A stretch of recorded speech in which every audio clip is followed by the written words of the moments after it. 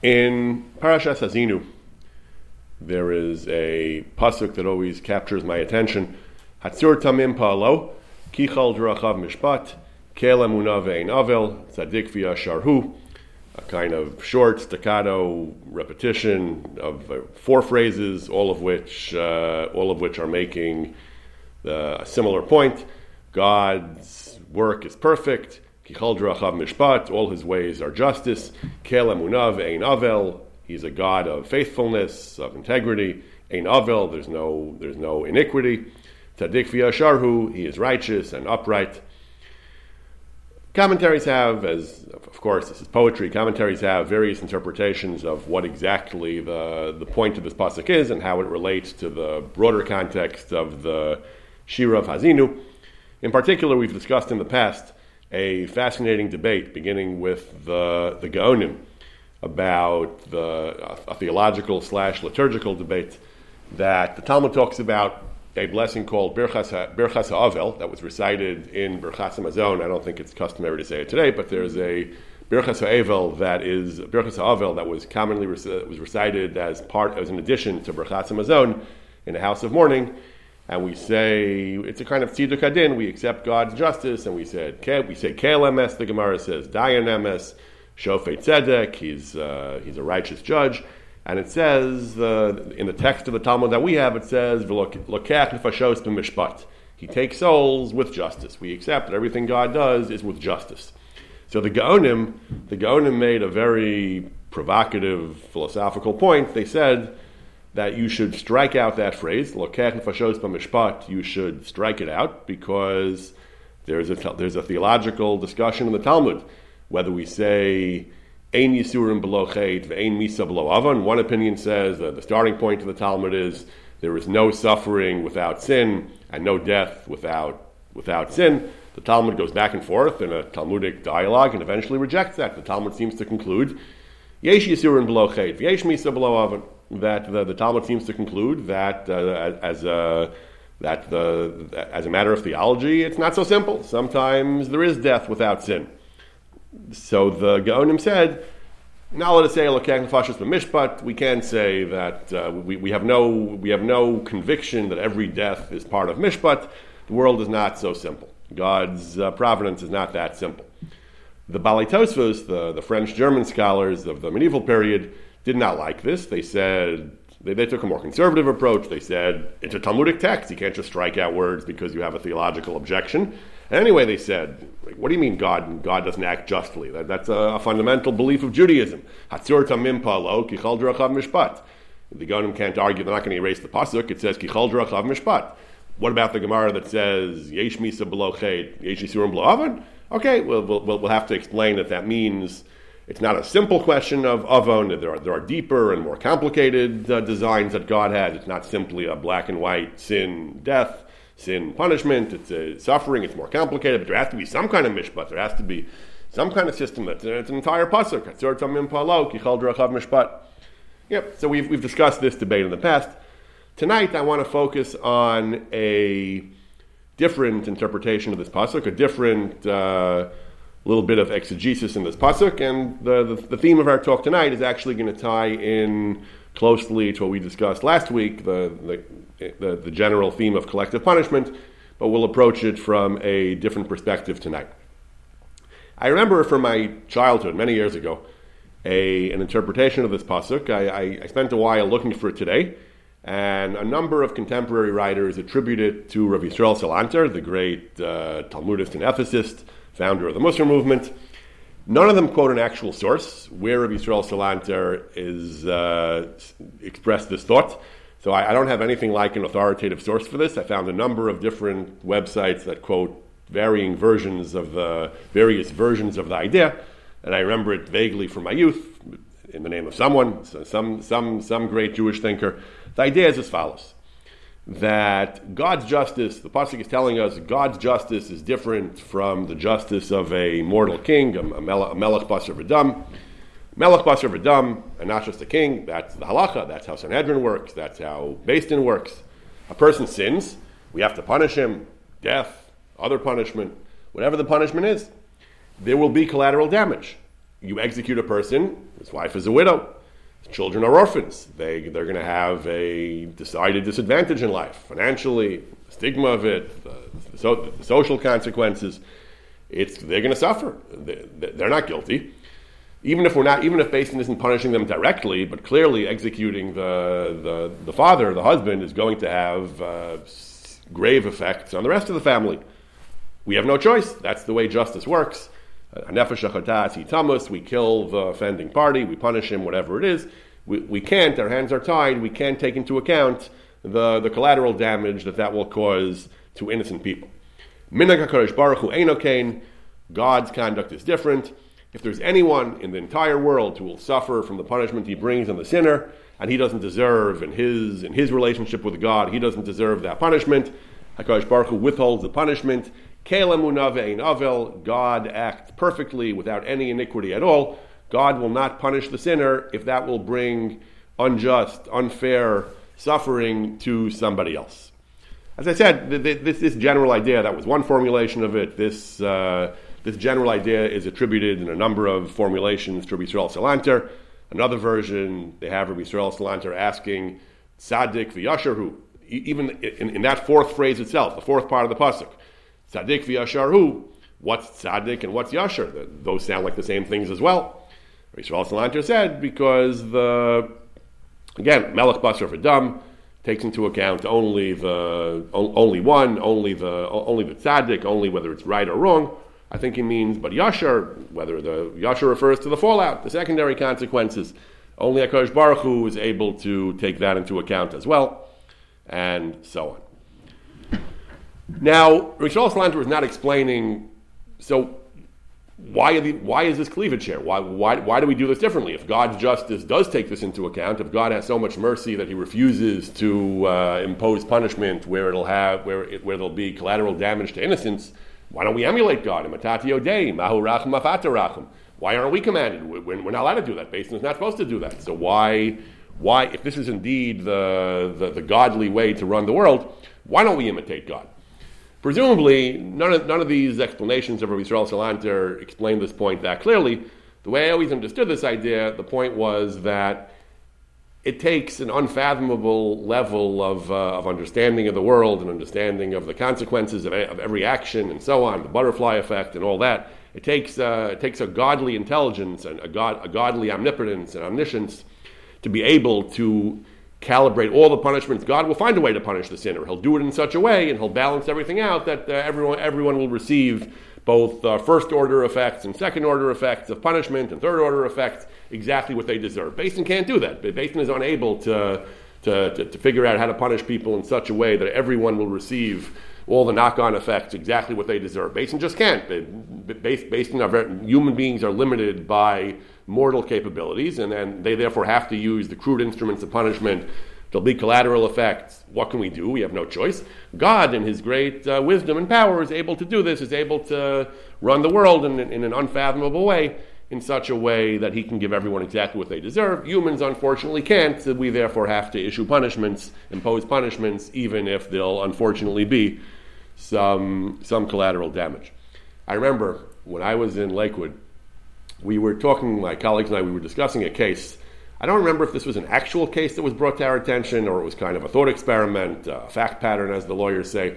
We were musing about a case of a fellow who's sued for money that he owes. He's sued in Beis Din, and he's a deadbeat, and he refuses to pay.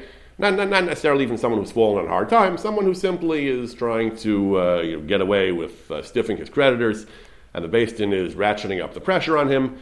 And they're considering one of their more powerful tools, which is public shaming, to issue some kind of seiruv, to issue some kind of public statement excoriating the person for not being honest, for disobeying the Beis Din, and so on.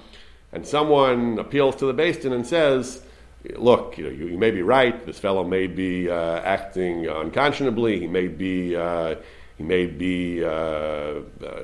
bad person, but he has children. He has a daughter in Shidduchim. Think of what this is going to do to her prospects if we plaster the town with signs that her father is a scoundrel. So have Rahmanas on the poor girl. So I think my colleagues and I were actually split what Beis Din should do going forward. I don't remember exactly what I thought or what my colleagues thought, but I think we were actually split. I think some felt, Ein Merachman B'Din. I mean, that's the din. Like Rosh Hashanah just says, HaKadosh Baruch Hu can work it out. Our hands are tied. The creditor has rights, and it's the duty of the Beis Din to enforce din. And the fact that this poor girl will suffer, even assuming she's not at fault at all, what are we going to do? We have no choice. We have to uphold the law. We have to uphold the rights of the creditor. Other people said, I mean, money's money, but this is a person's life you're talking about, and you should have a little bit of rachmanis. So that's what I want to discuss tonight. Actually, for the remainder of our for the remainder of our talk tonight, I want to discuss one area in halacha, the primary area in halacha where this actually does come up. This question of collateral damage. We discussed last week a handful of cases were either biblical cases, the story of Achan, who violated the cherem of Yericho, the story of the 7 children of Shaul, children and grandchildren of Shaul, who were executed by David HaMelech. Those were cases in Tanakh, cases where human beings may have carried out the sentence, but there was divine involvement. God had mandated it. Those were kind of irregular cases. The Gemara says about Shaul's children, Mutav Shetei Aker or Sachas Min HaTorah, was some kind of hara shah.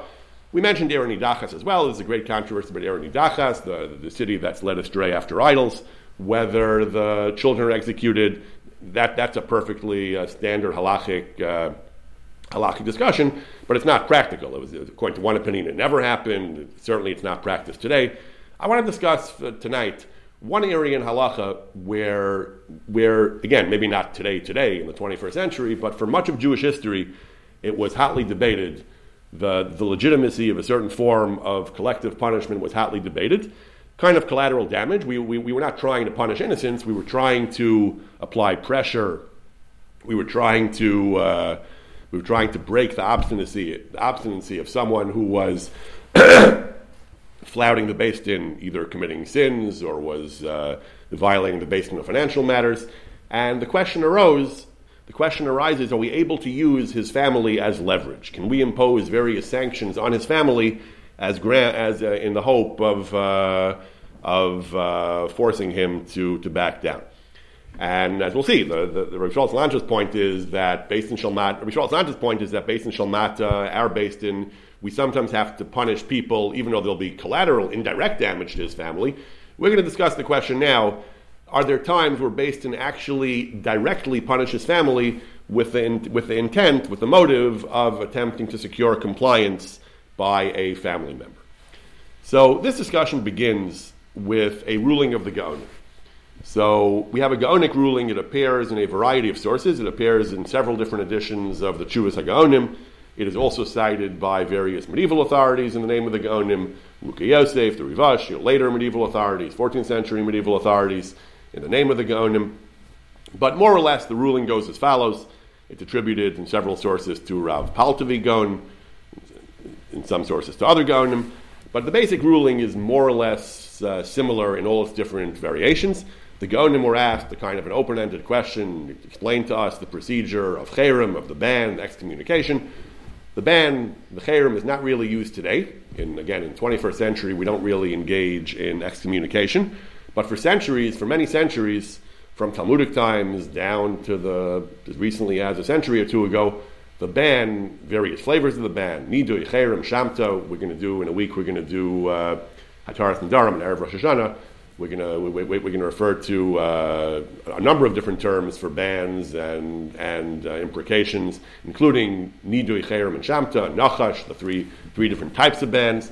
There's an elaborate literature in the halakhic literature about the various forms of bans, which are more serious, which are escalations, which are earlier steps.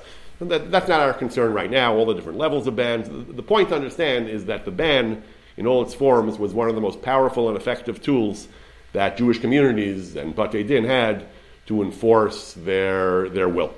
People took bans very seriously, whether it was just the question of social ostracism, whether it was people believed in the spiritual consequences of being placed under the ban.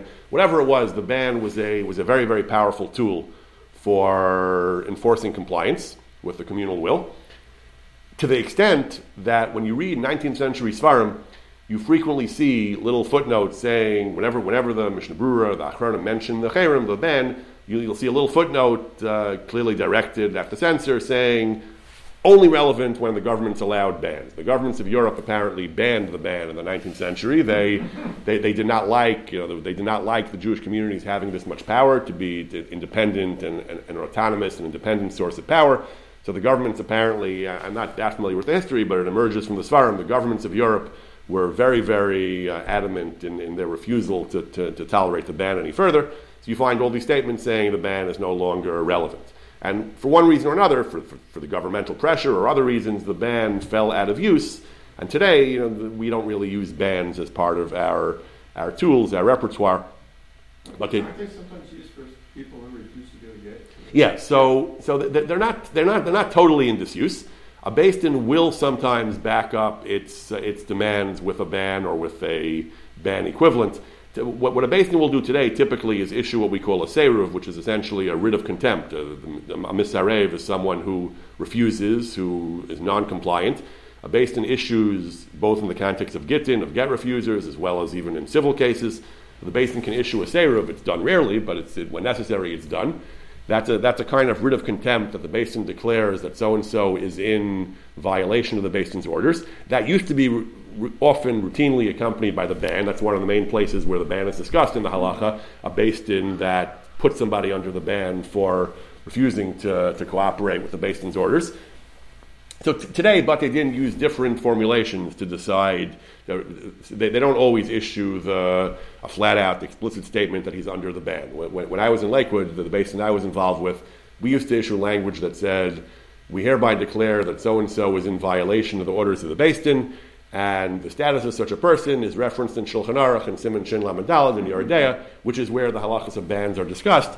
We were kind of cagey about whether we were actually imposing a real ban or just telling you what we thought of the person and what status he deserved to have. We were, I think, deliberately strategic ambiguity, I think we used about whether we were actually placing him under the ban. I'm not so familiar with all the different language used by different Batei Din in other contexts, and there may very well be some Batei Din that forthrightly and explicitly use the ban today.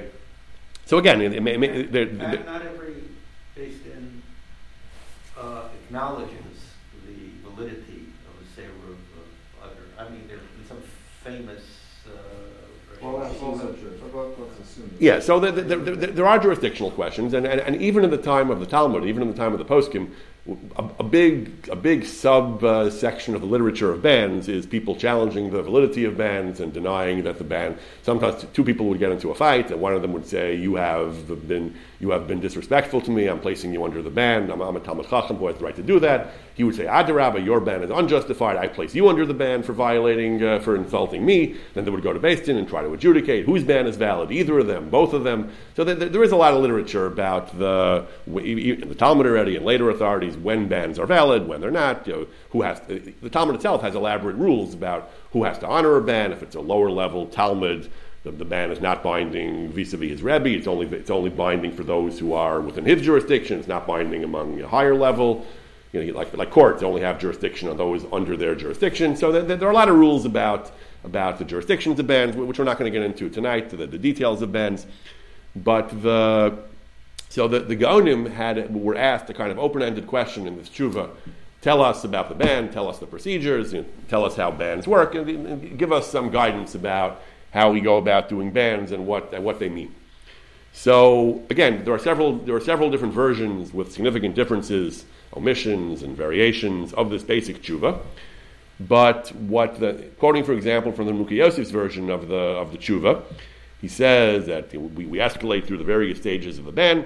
Eventually, the nuclear version is we write as follows. We say Ploni Gazrul of Din B'Sirei V'Lo Hashkiach. So and so we have issued an order. Sirei, that's the word Seirav. He has refused. He has not paid attention to us. V'Achramnu also, we have put him in Chayrim. As follows. Rules are Shlo Yitzpal Ba'asara, cannot join a minyan. Shlo Yizdamin B'Gimel, cannot join a zimun. Val Tamolu Lo Ben, no one should circumcise his child, his boy. Val Tikpru Lo Meis, nobody should bury his dead. V'Hotziu Banam B'Beis HaSefer, expel his children from school. V'Ishtom B'Beis HaKnesses, expel his wife from the synagogue. Ad She'ikabel Olav Hasadin, until he accepts the orders of the Beis Din. Now, These halachas are not in the Talmud. The Talmud has certain basic rules of what you're supposed to do to a menuda. Certain, they overlap with avelos to a certain extent, but there are certain types of ostracisms and mourning type conduct that a menuda, a muhram, someone placed under the ban, the various forms of the ban, is supposed to observe. But these are excessive. These things about no mila, we don't do bris mila for his children, we don't bury his dead, we expel his wife and children from schools and shuls. None of this is in the Talmud.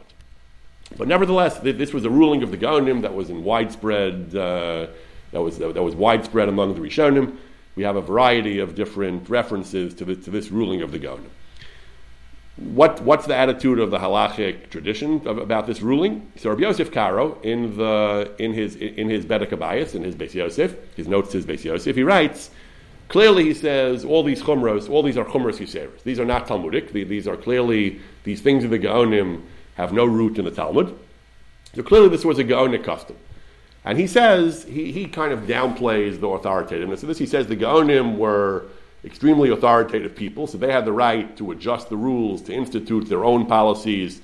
He says they were, I don't mean he downplays the authority of the Gaonim, I mean that he downplays the universality of their ruling. He says the Gaonim, they were Gaonei Olam, they were to the whole Bnei Hagolah like the Sanhedrin, they were the equivalent to the Sanhedrin, they had that much preeminence and authority. So this was a rule that they imposed, he says, on their authority, that they felt the need to tighten the screws on the victims of bans. They felt the need to put more teeth into it. So they instituted this as their own policy. They had the right to do that, he says. But la'achar daram, this was unique to their generation. This was not a universal standard custom. After their generation, lo nagu kein rakafi din Gemara.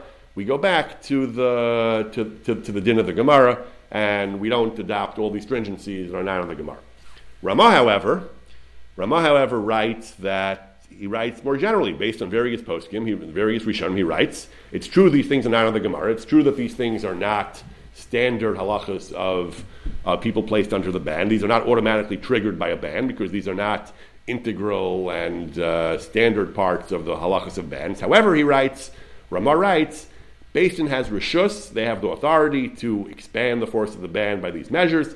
Beis Din has reshus lahachmer alav, shelo yamolu banav, that his children should not be circumcised, not to bury the person himself, shelo yikaver im yamus, not to bury the person himself if he dies, it sounds like the Ramah brings. And he says, legarish is banav beis hasefer, and to expel his kids from school, and ishtam beis haknesses, as Mukhi Yosef brought, and his wife from the synagogue, ad shekabel al b'sadin. Most of the formulations of the Gaonim do not mention his wife. They mention his kids. They don't mention his wife. But the Mukhi Yosef and the Ramah mention his wife as well. And those really are the two most shocking aspects of the Gaonic ruling. Not doing Mila sounds pretty serious also. But in addition, we expel kids from school, and we expel, temporary, I guess. We'll take him back as soon as he gives in. But we suspend or expel the kids from school. And we expel his wife from the shul until he gives in. I thought women didn't even go. It's an interesting question. Right. The question is how regularly did women attend shul? So obviously it varied from Sephardim to Ashkenazim. It varied from culture and from century. It's not a topic I'm really well versed in. However, in Yana D'Yoma, this time of the year, in certain communities, at least in Ashkenaz, it was actually quite common that women did go to shul. So there's a famous ruling, I think, of one of the later German poskim, I think. He writes, there were certain customs that women didn't go to shul during certain times of the month when they had their periods and so on, that they didn't get involved in Dvar Mishra B'Kedusha. Trumas Hadeshin says, but on the Yom Noraim, they do go to shul, he says, because everyone goes and they would feel so left out if they didn't go. It would be such a hardship for them not to go, so we suspend those rules. Those rules are not generally followed today at all, but in the time of the medieval period they were.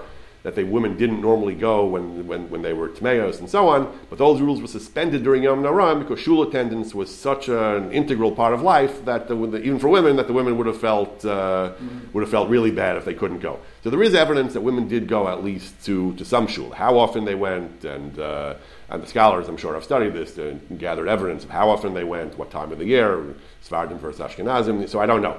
We also met. So right, the Gaonim were really like pre-Sephardim and Ashkenazim. So in between, correct. The Rishonim. But the Mukhi Yosef is Right. The Rishonim who bring the Gonim, a number of them was Sfardim, the Rivash in North Africa, and Spain and North Africa, I think, and Yosef, they were Sfardim. Ramah was, of course, Ashkenazi. We're about to discuss a bunch of the Polish poskim on the topic. But, we know for sure, in the era we're about to discuss, the late 16th century, we know that shul going was a thing for Ashkenazic women. We mentioned a few weeks ago, we were talking about Rebbetzin Bela Falk, the wife of Rabbi Yeshua Falk, in the turn of the 17th century or so. Her son relates about her that she went to shul every day. She was the first one in, at least to the women's section, the last one out, and she prayed there and learned there. She learned Torah there. So there were women's sections. They did attend. Again, how regularly and how it compares to today, again, right, the scholars, I'm sure, have tried to reconstruct it, but there was apparently at least some attendance of shul, and it was considered apparently, as per the Trumas Hadeshin, it was considered a hardship for the woman to be expelled. She would be either she would feel religiously stressed, or she would feel socially ostracized. So one way or another, this was considered a form of pressure to expel the woman from shul. So the Marshal was a contemporary of the Ramah, an older contemporary of the Ramah, and one of the outstanding Polish poskim of his time, along with the Ramah. Marshal was very, very unhappy with this ruling of the Gaonim. The Marshal was a famously independent authority. He was, the Marshal famously writes in his introduction about how it's a great weakness of mind, he says, that we don't have enough intellectual independence. People think just because something's written down in a book, you have to accept it. And anything from a previous generation has to be venerated and accepted without question. It's not the way we learn Torah, he says. Everyone has the right to an opinion, and I have my opinions also, he says. So in this case, the Marshal demonstrates his intellectual independence, and he is very, very unhappy with this ruling of the Gaonim. First, like the Beis Yosef, he just said that all these rulings of the Gaonim, the Mila and the Kfura, are all beyond the bounds of the Talmudic rules. So all of this, he says, is puzzling, he says. And he claims that the Gaonic ruling is not brought by most of the other Rishonim. Others point out, what do you mean it's not? Of course it is. It's brought by, the Chasam Sofer points out, it's brought by numerous Achronim. He says it's as we mentioned, there are many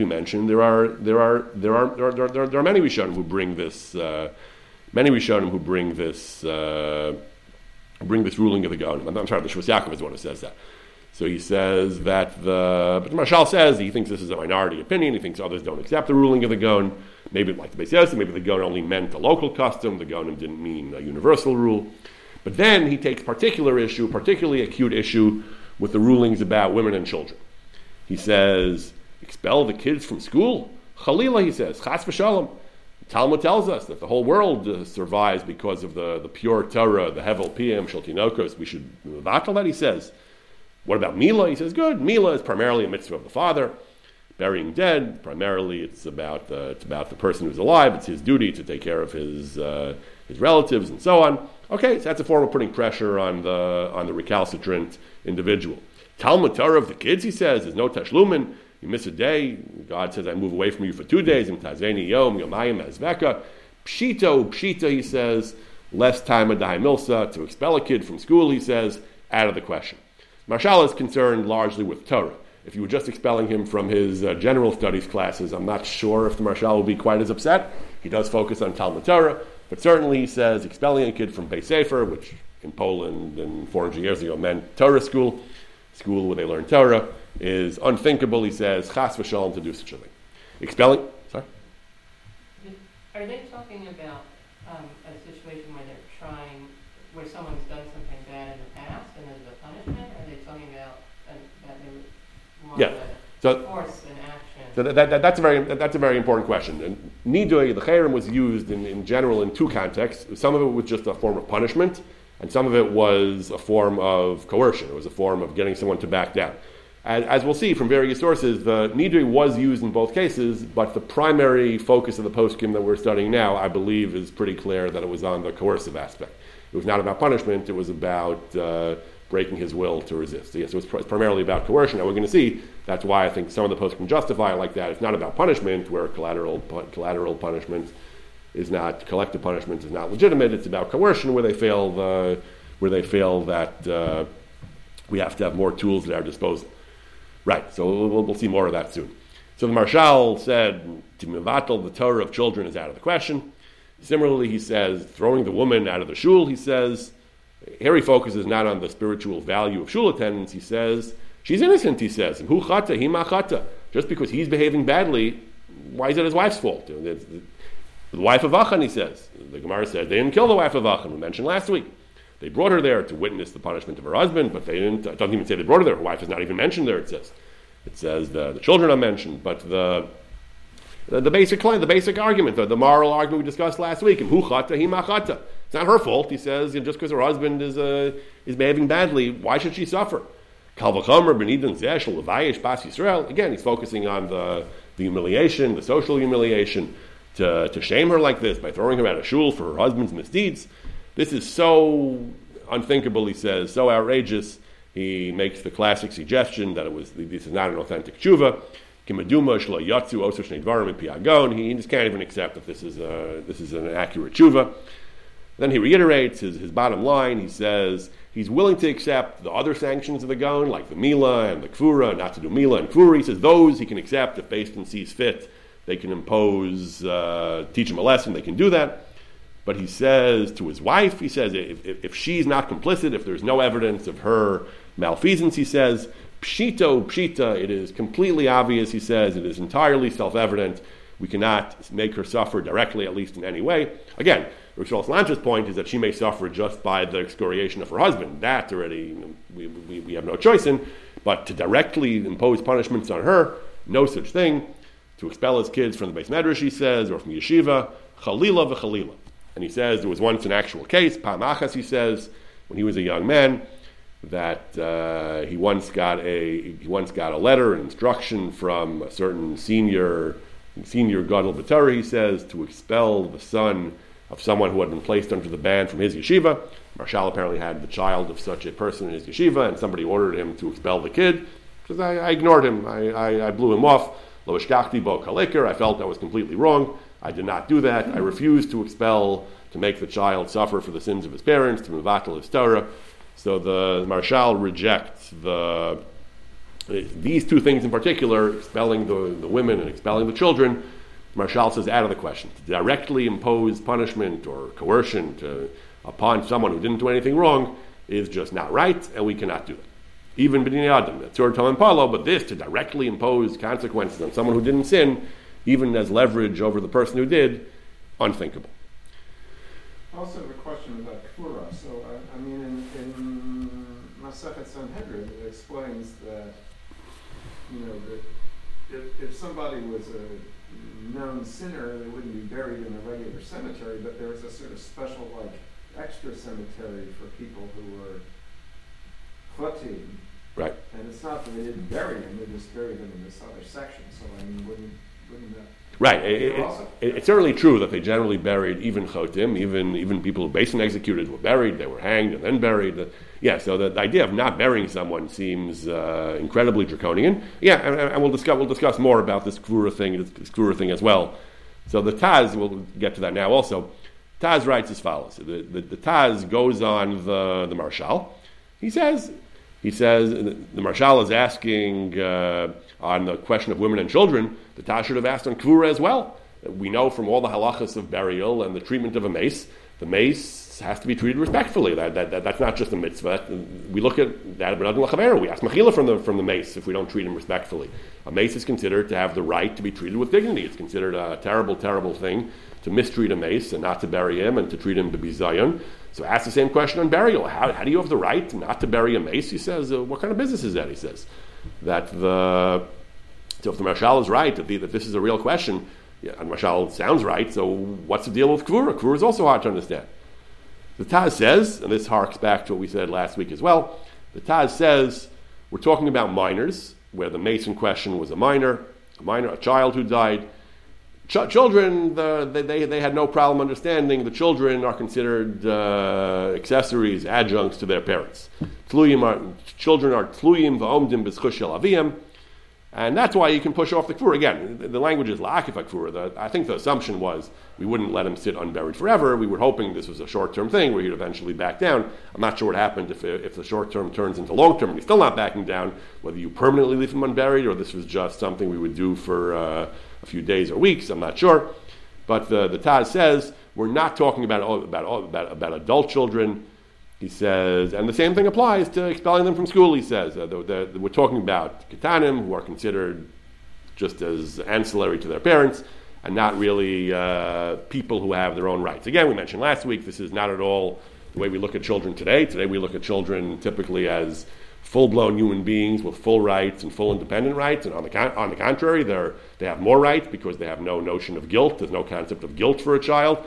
So he has all the rights and none of the responsibilities, none of the possible guilt and consequences. But in the classic sources in Amritsar, they sometimes are willing to treat children as just really adjuncts to parents, and therefore it didn't bother the Taz as much if we were going to punish children by not burying them, by depriving them of the ability to go to school. For some kids that would not be a punishment, but for the assumption is it is a punishment for them. But the Taz says they're children. They get swept up in their parents. That's how some of the Mepharshim seem to understand. Erni Dachas, we kill children for that reason. But wife, the Taz says, an adult wife, certainly he says, there he agrees to the Marshal. There the Marshal is absolutely correct. An adult human being, to punish a wife for the sin of her husband, he says, that is absolutely not. We have no right to humiliate the wife because of the sins of a husband. And that much, at least, he agrees to the Marshal. So he fundamentally agrees to the Marshal's moral question, how can you punish Ruvain for the sins of Shimon? He just makes an exception for minor children, and that's what the Gaonim we're talking about. But he largely agrees with the Marshal. The Shvus Yaakov, another early Polish or German posek, he was asked about a very curious case. He was asked about someone was afkarusa, guilty of grave disrespect and flouting the community, neged alcohol, neged das Torasenu. He was against the Torah, against the community. He became a moser. He became an informer, a terrible thorn in the side of the community. He's chayav nidu, he's chayav shamta. He's the worst of the worst. Everything we let loose, everything we have against him. One possible bit of leverage we have is that this person had a daughter. The daughter was married. She was presumably not a minor, but presumably an adult, halachic adult. She was married. She was a widow. She was widowed. Her husband died without children. She needed chalitza.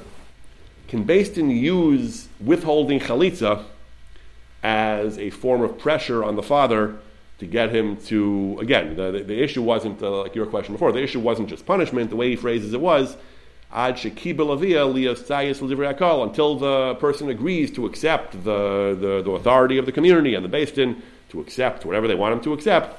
Can they use the withholding chalitza as leverage against the father to, they had nothing else, I guess, that was working against him to get him to back down? Can they use his daughter as a vulnerability of his, the vulnerable position of his daughter? Can they use her as a pawn, essentially, in their struggle against the father?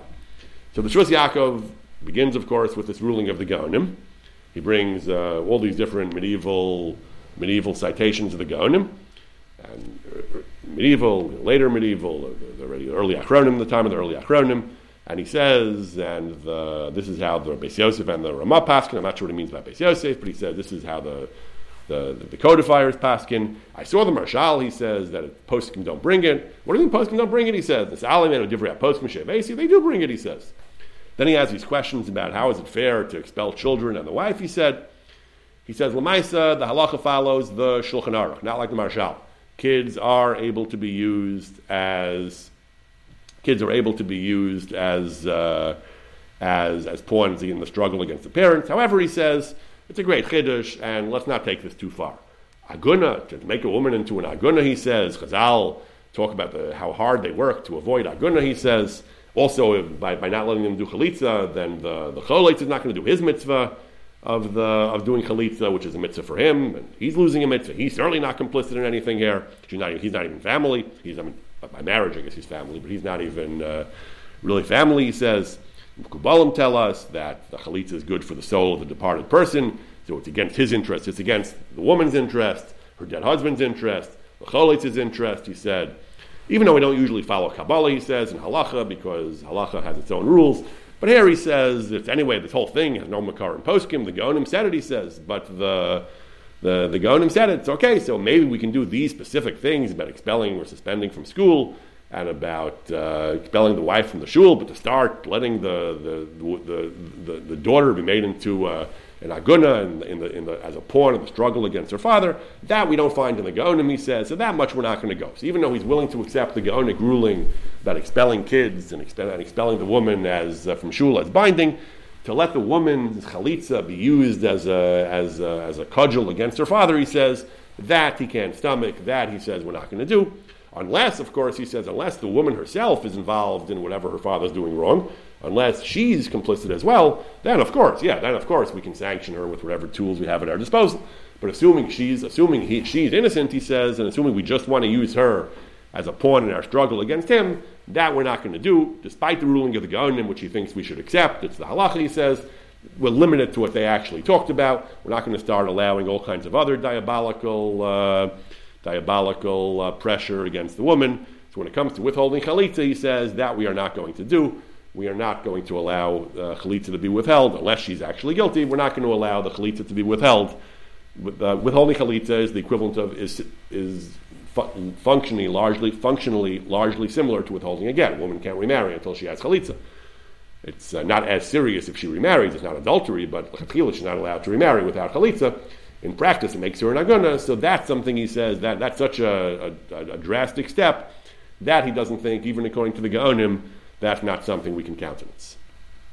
Chasim Sofer talks about this question as well. He says he has a tshuva discussing various variations of this question, but in the course of his analysis, he discusses directly the Marshal's kashas on the Gaonim. How can you punish kids for the sins of their father? How can you punish the woman for the sins of her husband?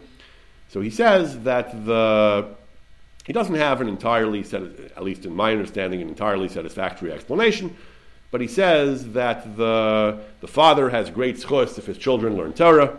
He says if his children observe the Torah, if they study Torah, they go to school and study Torah, that's a great schus for the father.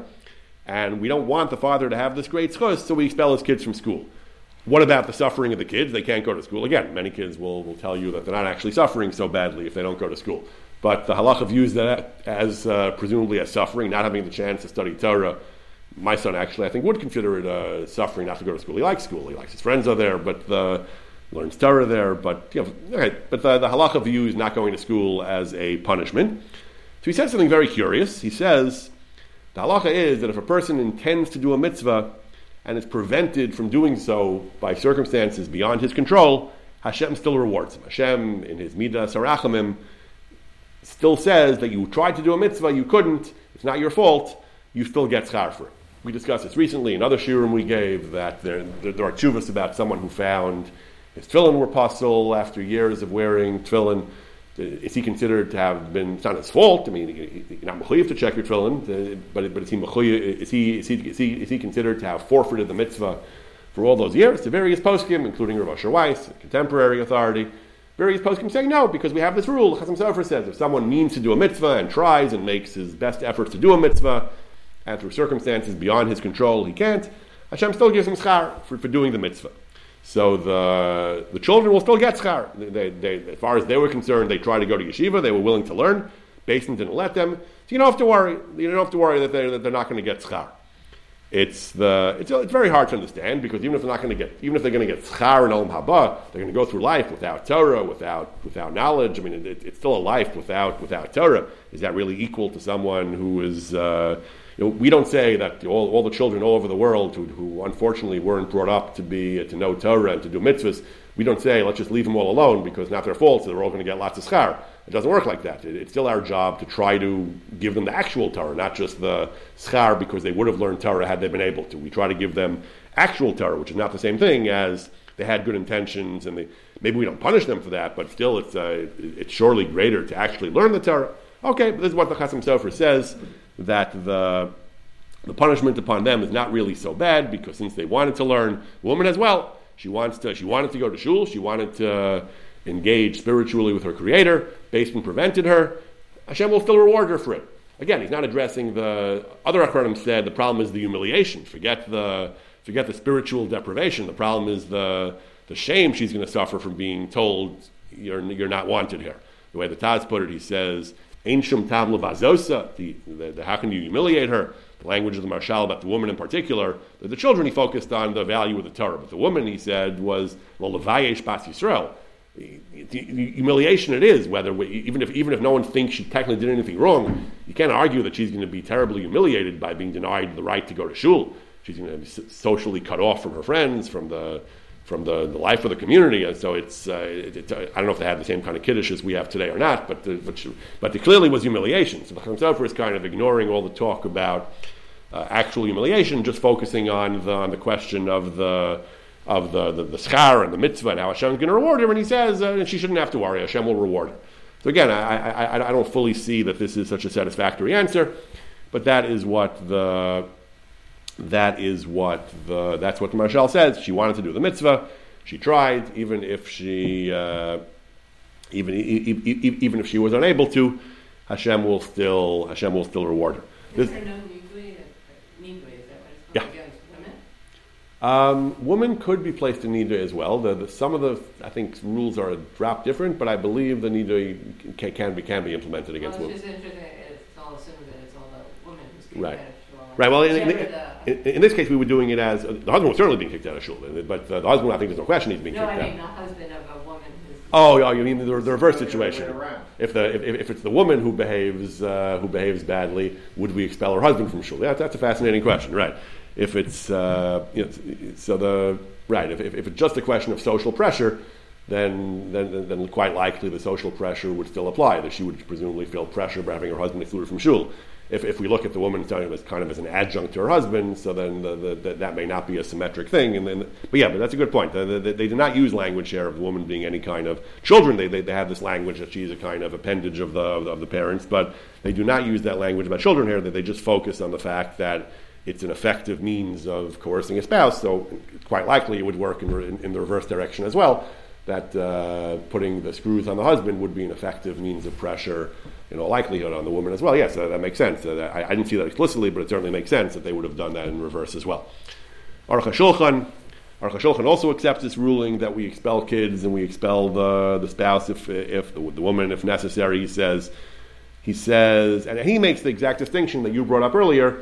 The distinction is between punishment and between coercion. He says, if they're doing it ad she'ikabel avos hadin, in order to secure compliance with the din, with the will of the Beis Din, if they think it'll be effective, they can do that. But b'lav hachi, we don't just punish children for the parents, we don't just punish the woman for her husband, even minor children. And that's the answer. He says we're doing it l'to'elas ha'ini and rashayim lasses. We're doing it to accomplish something. If we don't do it as punishment, we do it if we think we can accomplish some concrete goal. If we're trying to accomplish a goal, again, it's still morally hard to understand why a woman should suffer, why children should suffer, even if Beis Din is trying to accomplish something. But again, as we saw last week, there's a general attitude we find in certain. It's not the common approach, but there is this attitude we find in a number of different contexts that sometimes the individual rights are set aside in the service of the goal of the Beis Din to accomplish something that it feels is crucial. So again, in practice, we don't really do nidui today. In practice, expelling kids is something that you certainly have to take with it should be a very, very, one should think long and hard before one drags kids in as pawns against the struggle against parents. But as we've seen, the halacha often has a value system which is different from what we would expect. And this is one remarkable issue. Again, Rabbi Yisrael Salanter goes so far as to say, Hatzur Tamim Palo, that in God's justice, he doesn't even punish where there'll be indirect consequences for the kids. And Beis Din does. The fact that Beis Din punishes where there'll be indirect consequences, like the family lost its breadwinner, that already is established halacha. This idea, though, that Beis Din sometimes will explicitly and directly punish or impose sanctions on someone in an attempt to break the will of somebody else, that is a very controversial doctrine. On the one hand, it's a Gaonic ruling, and some poskim, Shmos Yaakov, Aruch HaShulchan, Chasim Sofer, accepted. Ramah. On the other hand, there were those like the Marshal and the Taz who said, "How can it be? How can you punish? How can you impose sanctions on someone for something he didn't do?" minor children, there was a little more of an argument. Even that is hard to understand. And certainly an adult woman, we have some poskim who it might be the minority view, but there are major poskim who insist that it's just not right. You can't possibly impose sanctions on someone for someone else's sins, even if you have a concrete goal of coercing his complaints.